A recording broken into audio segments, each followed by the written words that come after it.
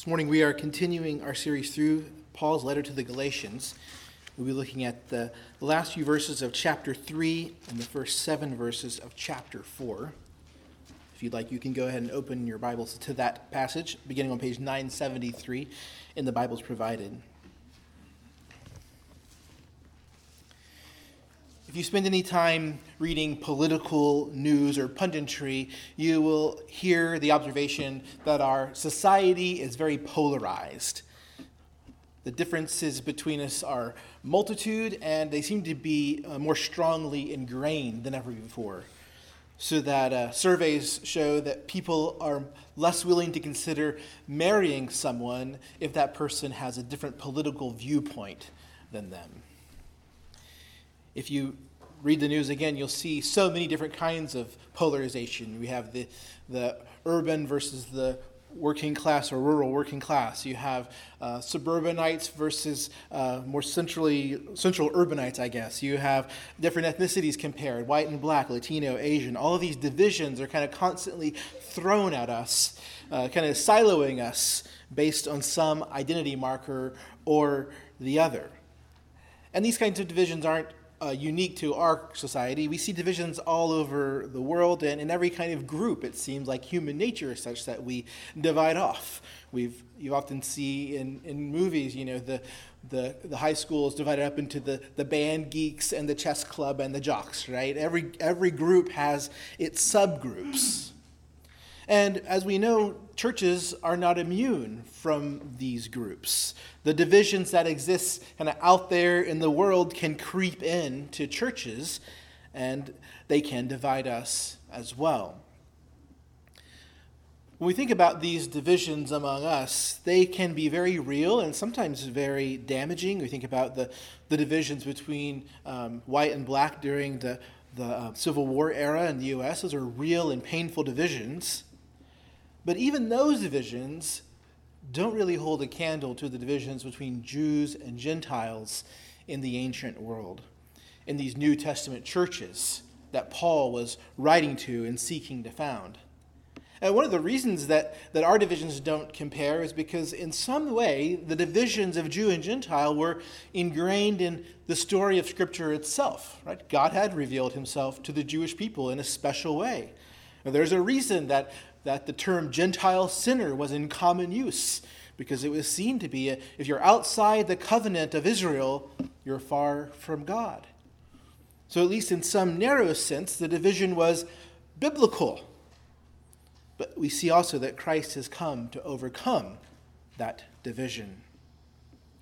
In the Galatian context, we have an extra layer that makes the division even worse.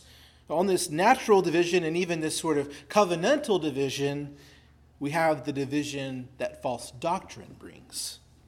We have these Jewish teachers telling Gentile brothers and sisters, if you want to really be a Christian, you have to become in some way a Jew. You have to live like a Jew. And this is also a place where our churches are often divided. When false doctrine creeps in, if it's not answered well, it can divide the church. And so we see in Galatia, these churches were ripe for divisions. This is a breeding ground for church splits. You have an existing division within the culture, and you have an extra layer of division added on with this teaching of false doctrine. So Paul is clearly alarmed by this, so much so that he writes a whole letter, right, to these Galatian churches, trying to persuade them, don't fall for the divisive false gospel. Hold on to the true gospel. His letter, this letter that we're working through, is meant to intervene. It's a medicine to preserve gospel unity among these churches. Unity around the truth of the gospel. And so as we see what Paul says this morning, we're going to find Paul's solution to what divides us. And his solution is to proclaim that there is only one way God saves. His solution is to proclaim that whether you're a Jew or a Gentile, there is one salvation. And that one way of salvation is to be adopted by God through faith in Jesus Christ. That's going to be our first point this morning, that God makes sinners his sons by faith in the Son. God makes sinners his sons by faith in the Son. We're going to just gaze at that truth for a little while. That's how Paul establishes unity, by calling them to faith in the Son. And then from that point, we're going to build on that to examine, how do we live as sons? How do we live out the gospel? And we'll see that the Spirit of the Son forms us into sons. The Spirit of the Son forms us into sons. That'll be our second point. So let's go ahead and read our passage. We're going to go back a little bit and read some of the verses we covered last week, because I think it captures more the unity of what Paul is saying. So we'll start reading at verse 23 of Galatians chapter 3 and read down through verse 7 of chapter 4. Listen to God's word. Now before faith came, we were held captive under the law, imprisoned until the coming faith would be revealed. So then the law was our guardian until Christ came, in order that we might be justified by faith. But now that faith has come, we are no longer under a guardian. For in Christ Jesus you are all sons of God through faith. For as many of you as were baptized into Christ have put on Christ. There is neither Jew nor Greek, there is neither slave nor free, there is no male and female, for you are all one in Christ Jesus. And if you are Christ, then you are Abraham's offspring, heirs according to promise. I mean that the heir, as long as he is a child, is no different from a slave, though he is the owner of everything. But he is under guardians and managers until the date set by his father. In this same way, we also, when we were children, were enslaved to the elementary principles of the world. But when the fullness of time had come, God sent forth his Son, born of woman, born under the law, to redeem those who were under the law, so that we might receive adoption as sons. And because you are sons, God has sent the Spirit of his Son into our hearts, crying, Abba, Father. So you are no longer a slave, but a son. And if a son, then an heir through God. This is God's word. So in the section we're looking at in chapters 3 and 4, we see Paul's strategy for unity. He says that despite all the differences between Jews and Gentiles, they're saved by the same gospel, the same good news. There is one God, and he offers one way for sinners to be saved. They can be saved through faith in Christ. This is the foundation for the church's unity, that God makes sinners into sons by faith in the Son. We started off by talking about these things that divide us, and I mentioned how the division between Jews and Greeks is greater. As I said, it's a division in some ways ingrained in Scripture itself. The Jews were God's chosen people. They were elect in a sense. And Gentiles were, with notable exceptions, outside of God's covenant. So they weren't part of the covenant there at Mount Sinai when God gave Moses the tablets of stone and had them build the tabernacle. To get a flavor of this division that was within Scripture itself, this is how Paul describes Gentiles in Ephesians chapter 2. First, he calls them the uncircumcision. And then he says they were separated from Christ, alienated from the commonwealth of Israel, and strangers to the covenants of promise, having no hope, and without God in the world. So that's the division there. This is who the Gentiles are, far away from God, alienated from the promises. They have no kind of natural claim on the promises of God because they're not in Abraham's line, nor are they part of that old covenant system. We might think that if Paul was going to offer a special kind of salvation to a group, the Jews would be the group, right? That they have this inside track. They are sons of Abraham. If there were to be a division among people of how they're saved, that this would be the division. It wouldn't be, black and white in America. It would be Jews and Gentiles in the ancient world. But we don't find that division. But it is helpful to notice the depth of this division, because it does lie behind the way that Paul speaks, I think in Galatians 3 and 4, about these different groups. So we started reading in chapter 3, verse 23, because Paul describes Jews there as being held captive under the law until Christ came. And then in verse 3 of chapter 4, he seems to be describing both Jews and Gentiles when he says, we were enslaved to the elementary principles of the world. These elementary principles are evil, enslaving powers. We might think of them as the enslaving power of sin and idolatry. But in both descriptions of Jews and Gentiles, we get the same kind of image, the image of an underage child temporarily held under a kind of captivity or guardianship until something happens. But the something that happens in both cases is that Christ comes. So the Jews are under the law until Christ came, until faith came. And we are all enslaved to these elementary powers until the fullness of time and God sent his Son. That's the big point.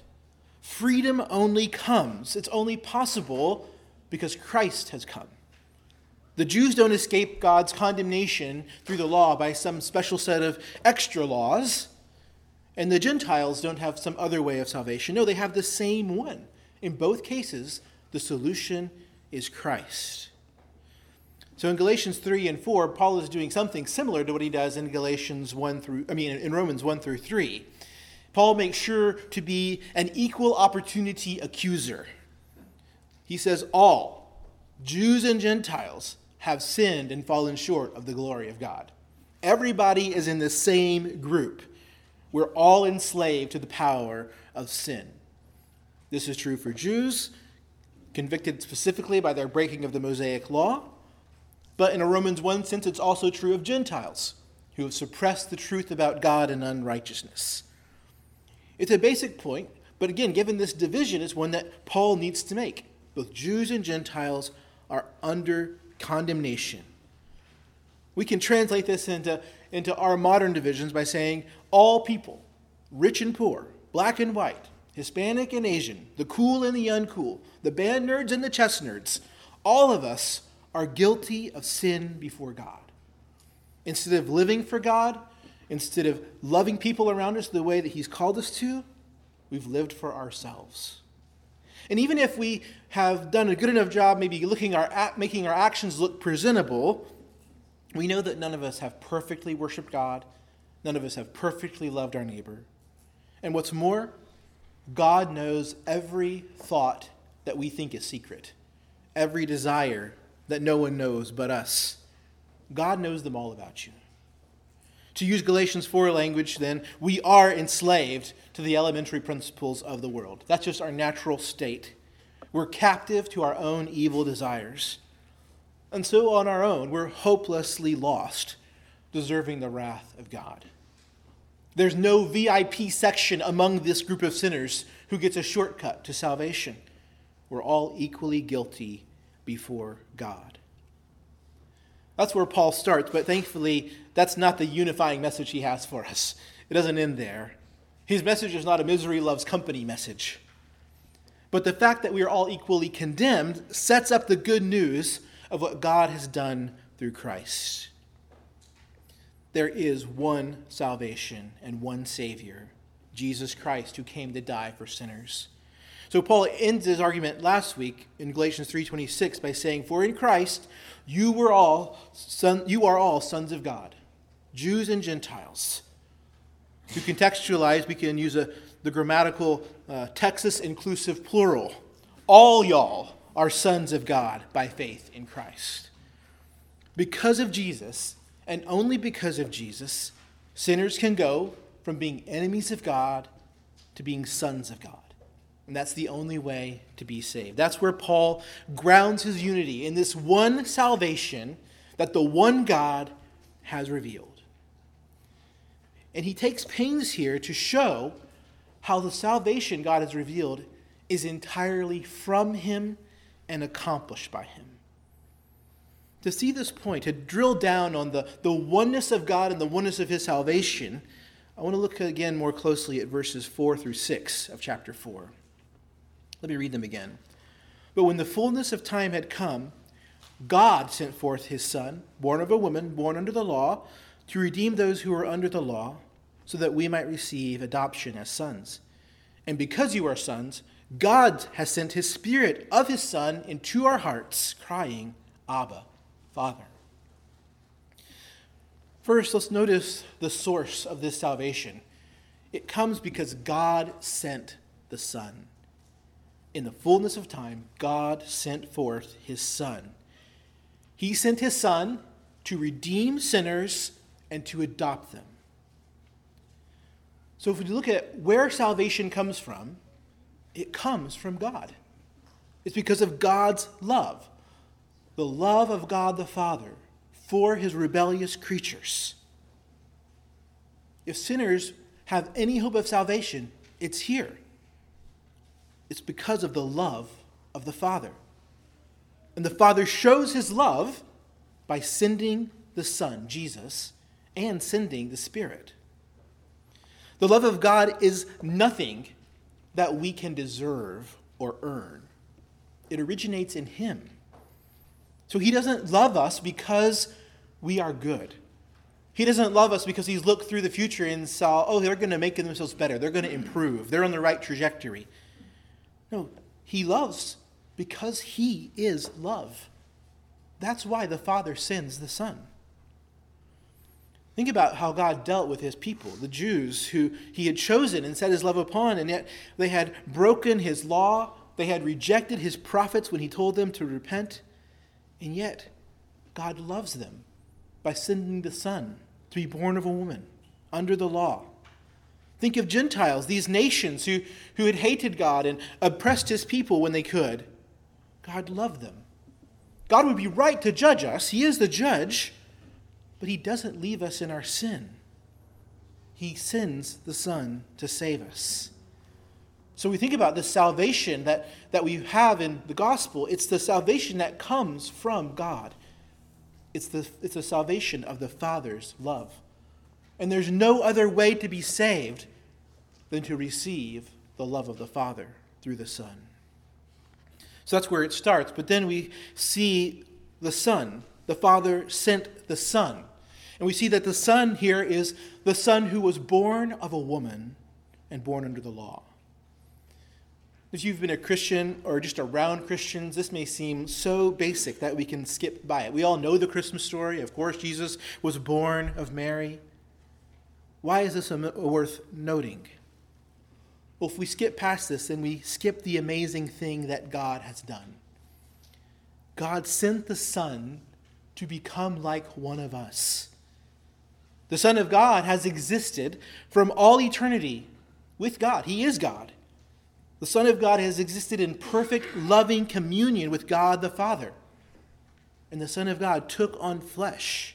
He became like us. He became like us to do what we could not do for ourselves. So Paul says he was born of woman, born under the law. So as a man, he's able to obey the law in a way that none of us can. He perfectly obeyed it.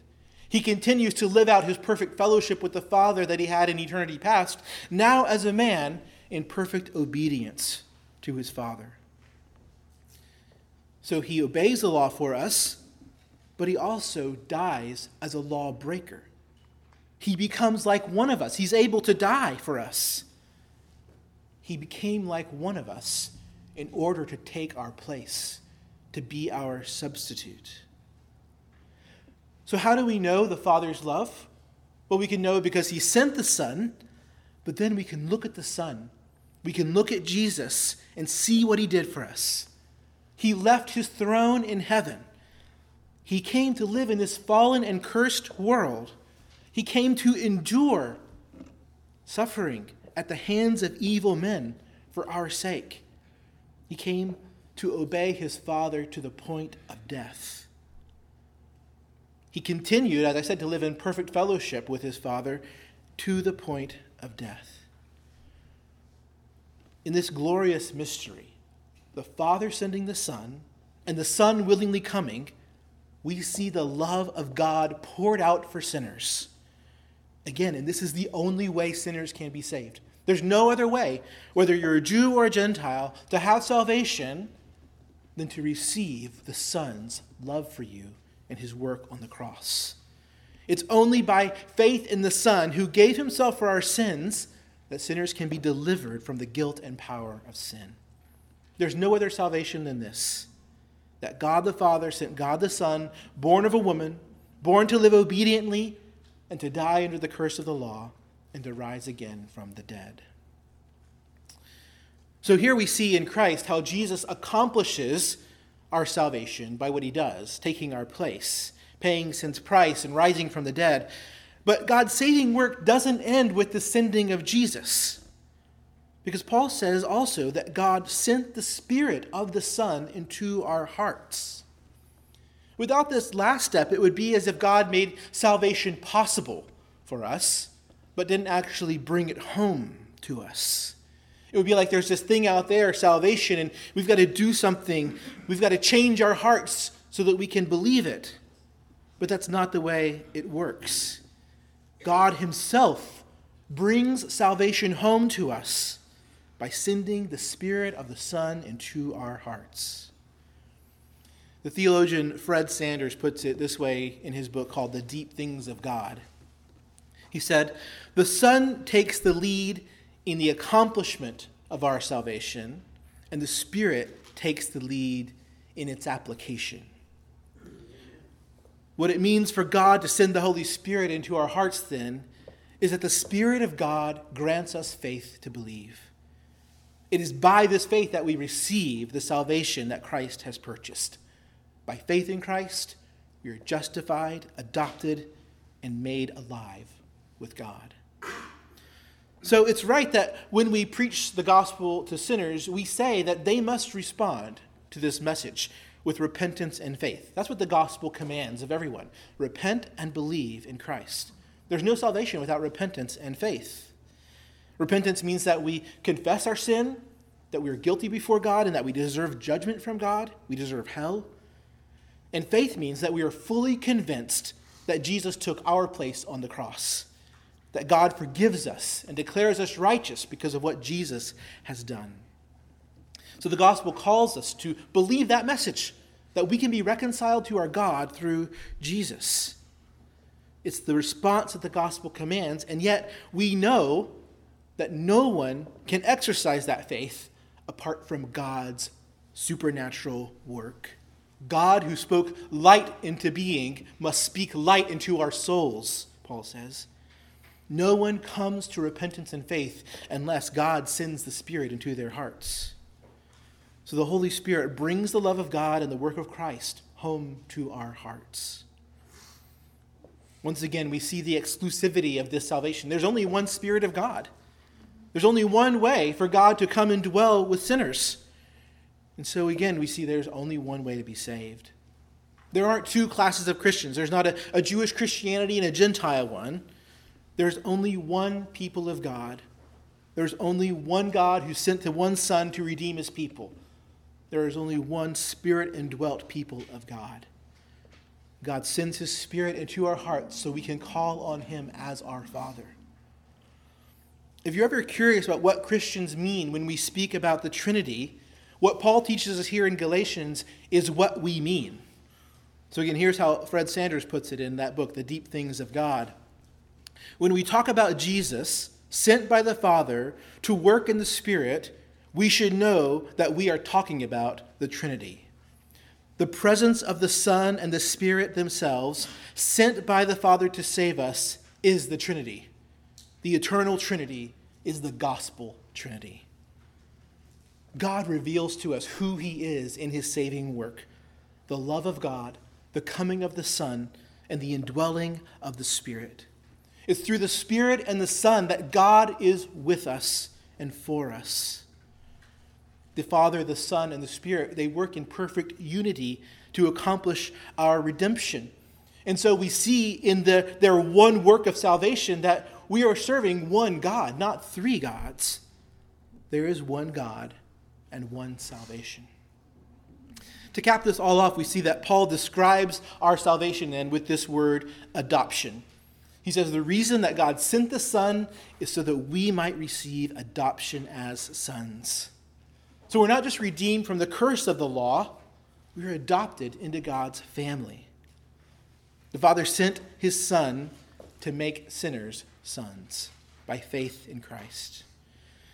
Because of the love of God, we're adopted into God's family. We should have received judgment from God, but we get to share in the love that God the Father has for God the Son. This is the great hope for all sinners. Again, Paul doesn't say Gentiles can become God's sons by doing some Jewish customs. He doesn't say that Jews get to be sons of God by virtue of their Abrahamic bloodline. The reality is that no one, Jew or Gentile, is by nature a son of God. When Jesus was dialoguing there with the Jews in John chapter 8, doesn't he make that point really explicitly? You think that you're sons of God. You think that Abraham's your father, but really, the devil's your father. You're lying to yourself. You're deceived. They were presuming upon their Abrahamic heritage. And Jesus told them, what determines whether you're a son or not is whether you believe in me. He says it's not just the Jews, though, who are slaves of sin. Everyone who practices sin is a slave of sin. We are all enslaved to our evil desires. That's where we stand by nature. But by trusting in Jesus, the Son of God, and his work on the cross, we can be joined to him in such a way that we become sons of God. God's saving work is to welcome us into the fellowship that God the Father and God the Son have enjoyed for all eternity. And he does this by the power of the Holy Spirit. Once again, to quote Fred Sanders, Jesus opens up the path of sonship, and the Spirit puts us into it. So by his life and work on the cross, Jesus makes it possible. He takes away our sin and declares us righteous, but it's the Spirit who gives us faith and puts us on the path to sonship. He brings the message home to us. Consider the greatness of being called a son. You know, it may be easier to consider the greatness of trying to imagine what would salvation be like without sonship. Some bare legal process, which we're declared not guilty and righteous, but we receive none of the love and intimacy of calling God our Father. That's not what we have. We have the privilege of being sons. We can hear God speak to us the words he speaks to Jesus. You are my beloved Son, in you I am well pleased. We can't say that because of our own status, but because we believe and have been joined to the Son. What an amazing thing it is to be God's beloved child. If you're a father here, think of your own compassion for your children.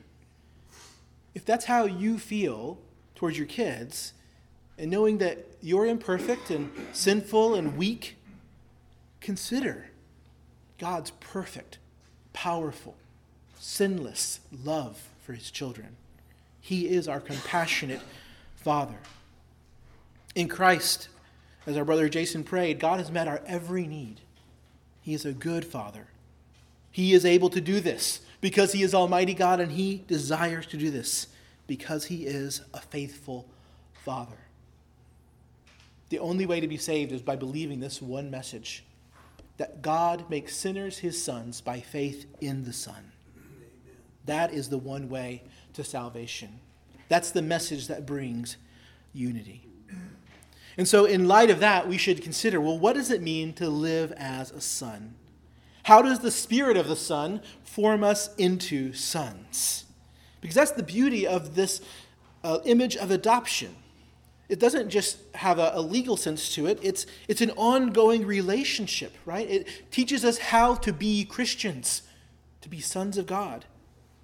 The Spirit of the Son molds us ever more into the image of the Son of God. And so let's look at a few implications that Paul teases out here in the passage. The first way we live as sons is to live in unity. So Paul says this in the end of chapter 3. Beginning in verse 26. For in Christ Jesus you are all sons of God through faith. For as many of you as were baptized into Christ have put on Christ. There is neither Jew nor Greek, slave or free, male or female, for you are all one in Christ Jesus. This adoption that God has done brings a radical unity. It's a unity that's meant to tear down the old worldly divisions that marked out the society. So there's no longer Jew or Greek. Now, this doesn't mean that Jews ceased to have a Jewish heritage or Greeks didn't still like to eat shellfish or whatever it was.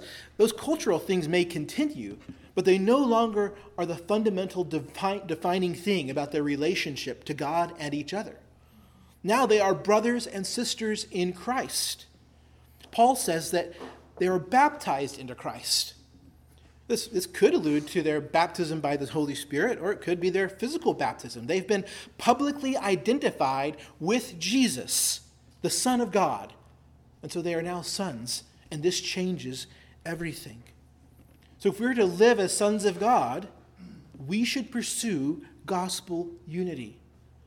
We should work against those natural divisions when they threaten the unity of the church.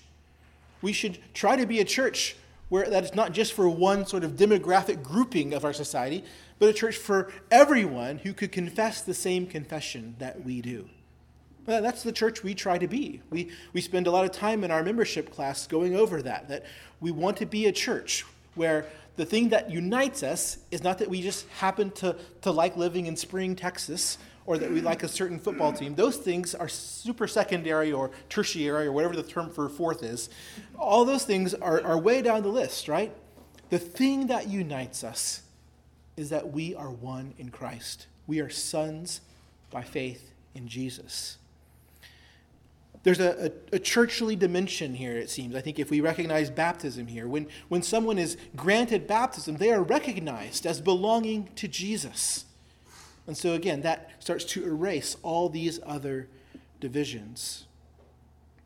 So one way to practically carry this out is simply to work to build relationships with other members of the church.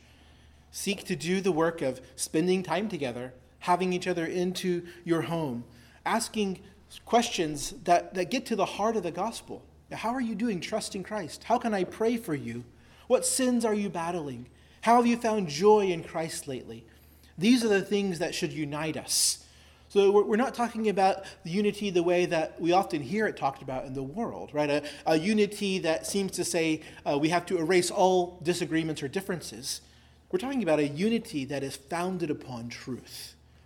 The truth that God is God, that he has sent the Son to die for our sins. So if we're going to live as sons, we should pursue unity. And we see this even in Jesus' own teaching. Blessed are the peacemakers, right? For they shall be called sons of God. Conversely, if we sow division in the church, whether by false teaching or by gossiping or lying, hurting others, who do we show ourselves to be sons of? Well, Jesus has told us that too in John chapter 8, right? You see how important unity is to God. Paul himself says this great string, there is one Lord, one faith, one baptism in Ephesians 4. The church is to be united around the gospel. We are to be a congregation of sons of God, united by the fact that we are all adopted.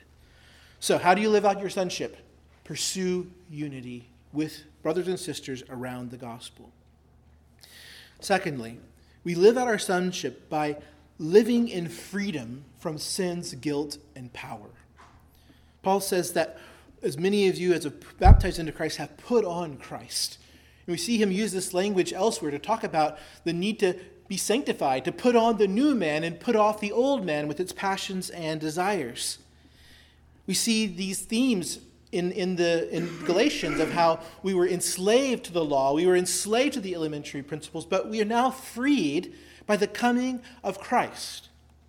Now, this doesn't mean that sin is gone forever. It still remains in our hearts. We still battle it. But we're meant to live in holiness now because we are sons of God. Because Christ has come and he has made the decisive break with sin by dying on the cross and rising from the dead. So when you think of yourself, we want to be clear here that we are all sinners, but there's something even more fundamental than saying we're sinners. We're saints, made in the image of God, and now renewed in God's image by faith in Christ. That word saints can be confusing. It sounds maybe a little old-fashioned or Roman Catholic, but we need to recover it for ourselves. We are saints in the sense that we have been justified by faith in Christ. We are sort of positionally holy ones. And so Paul writes all of his letters often to the saints in this church or that church. We are God's holy ones, and we are now meant to put on holiness. We are God's sons, and we are meant to put on sonship. So we're meant to live like Jesus lived, loving our neighbor and loving our God. Part of the way we put on sonship, then, is we walk arm in arm towards holiness together. So again, thinking about that unity around the gospel, it's a unity of mission. It's a unity of we're walking to the celestial city together, to use the Pilgrim's Progress language, right? We've left behind the city of destruction, and we're all marching to Zion. And we're all seeking every day to put off sin and to put on Christ. So we should just have it as our baseline assumption when we're talking to each other that the person I'm talking with is a sinner and I'm a sinner, but that I'm also a saint. And that God has given me a job today of putting off the old man and putting on the new. So it shouldn't be weird if we confess sin to each other.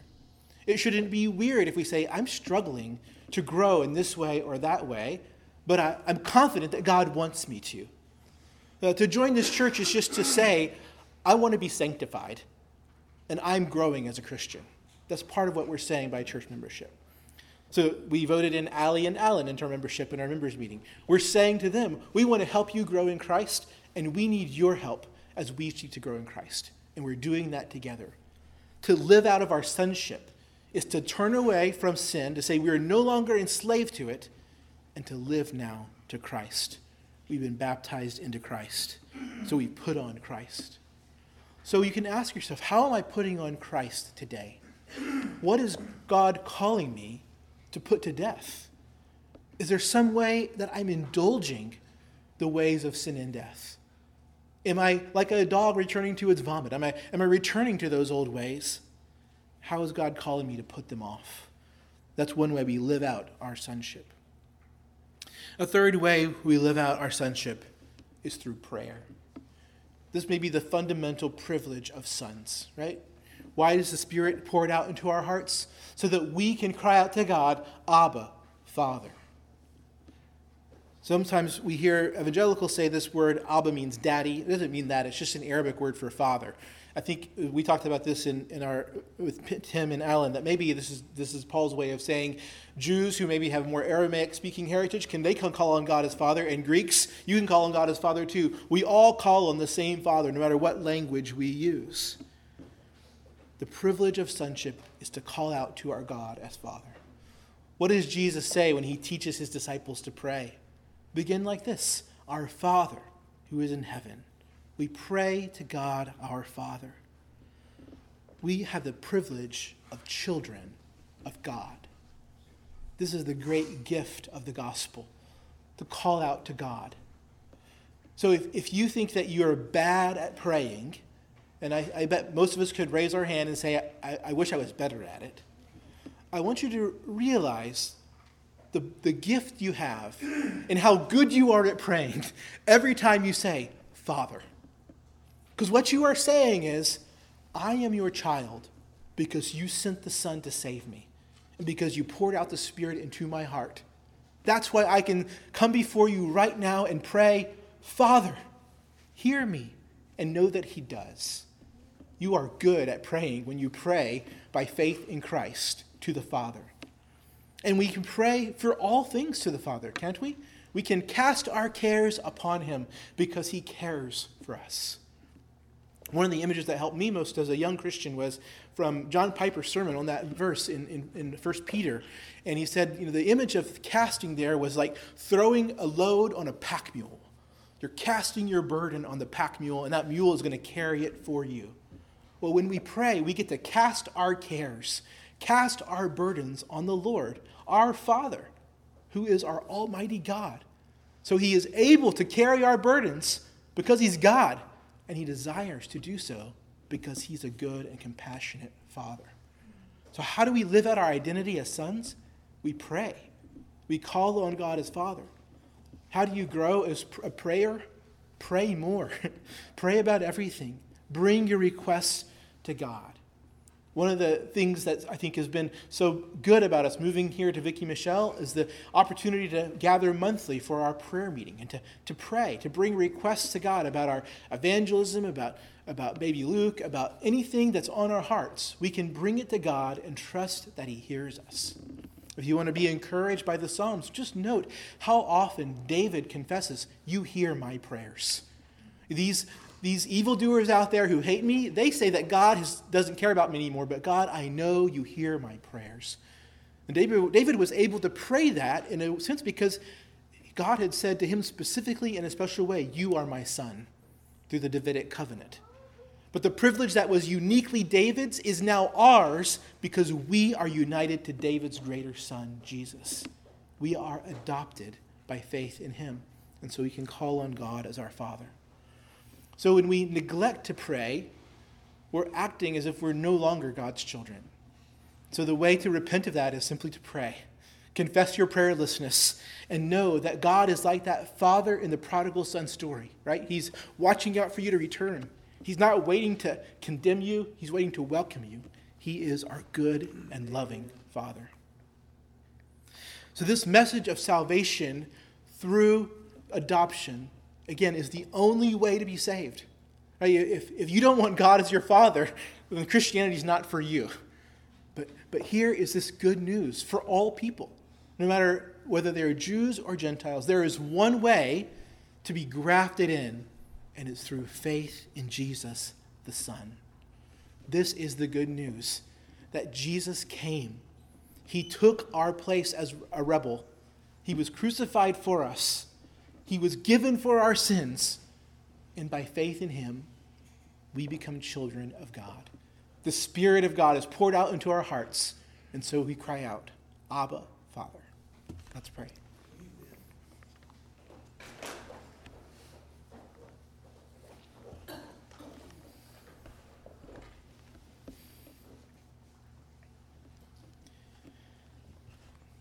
Our Father, it is good to call on you. We thank you that you sent Jesus to die for us. Jesus, we thank you that you gave yourself for us. And Holy Spirit, we thank you that you have poured out God's love into our hearts.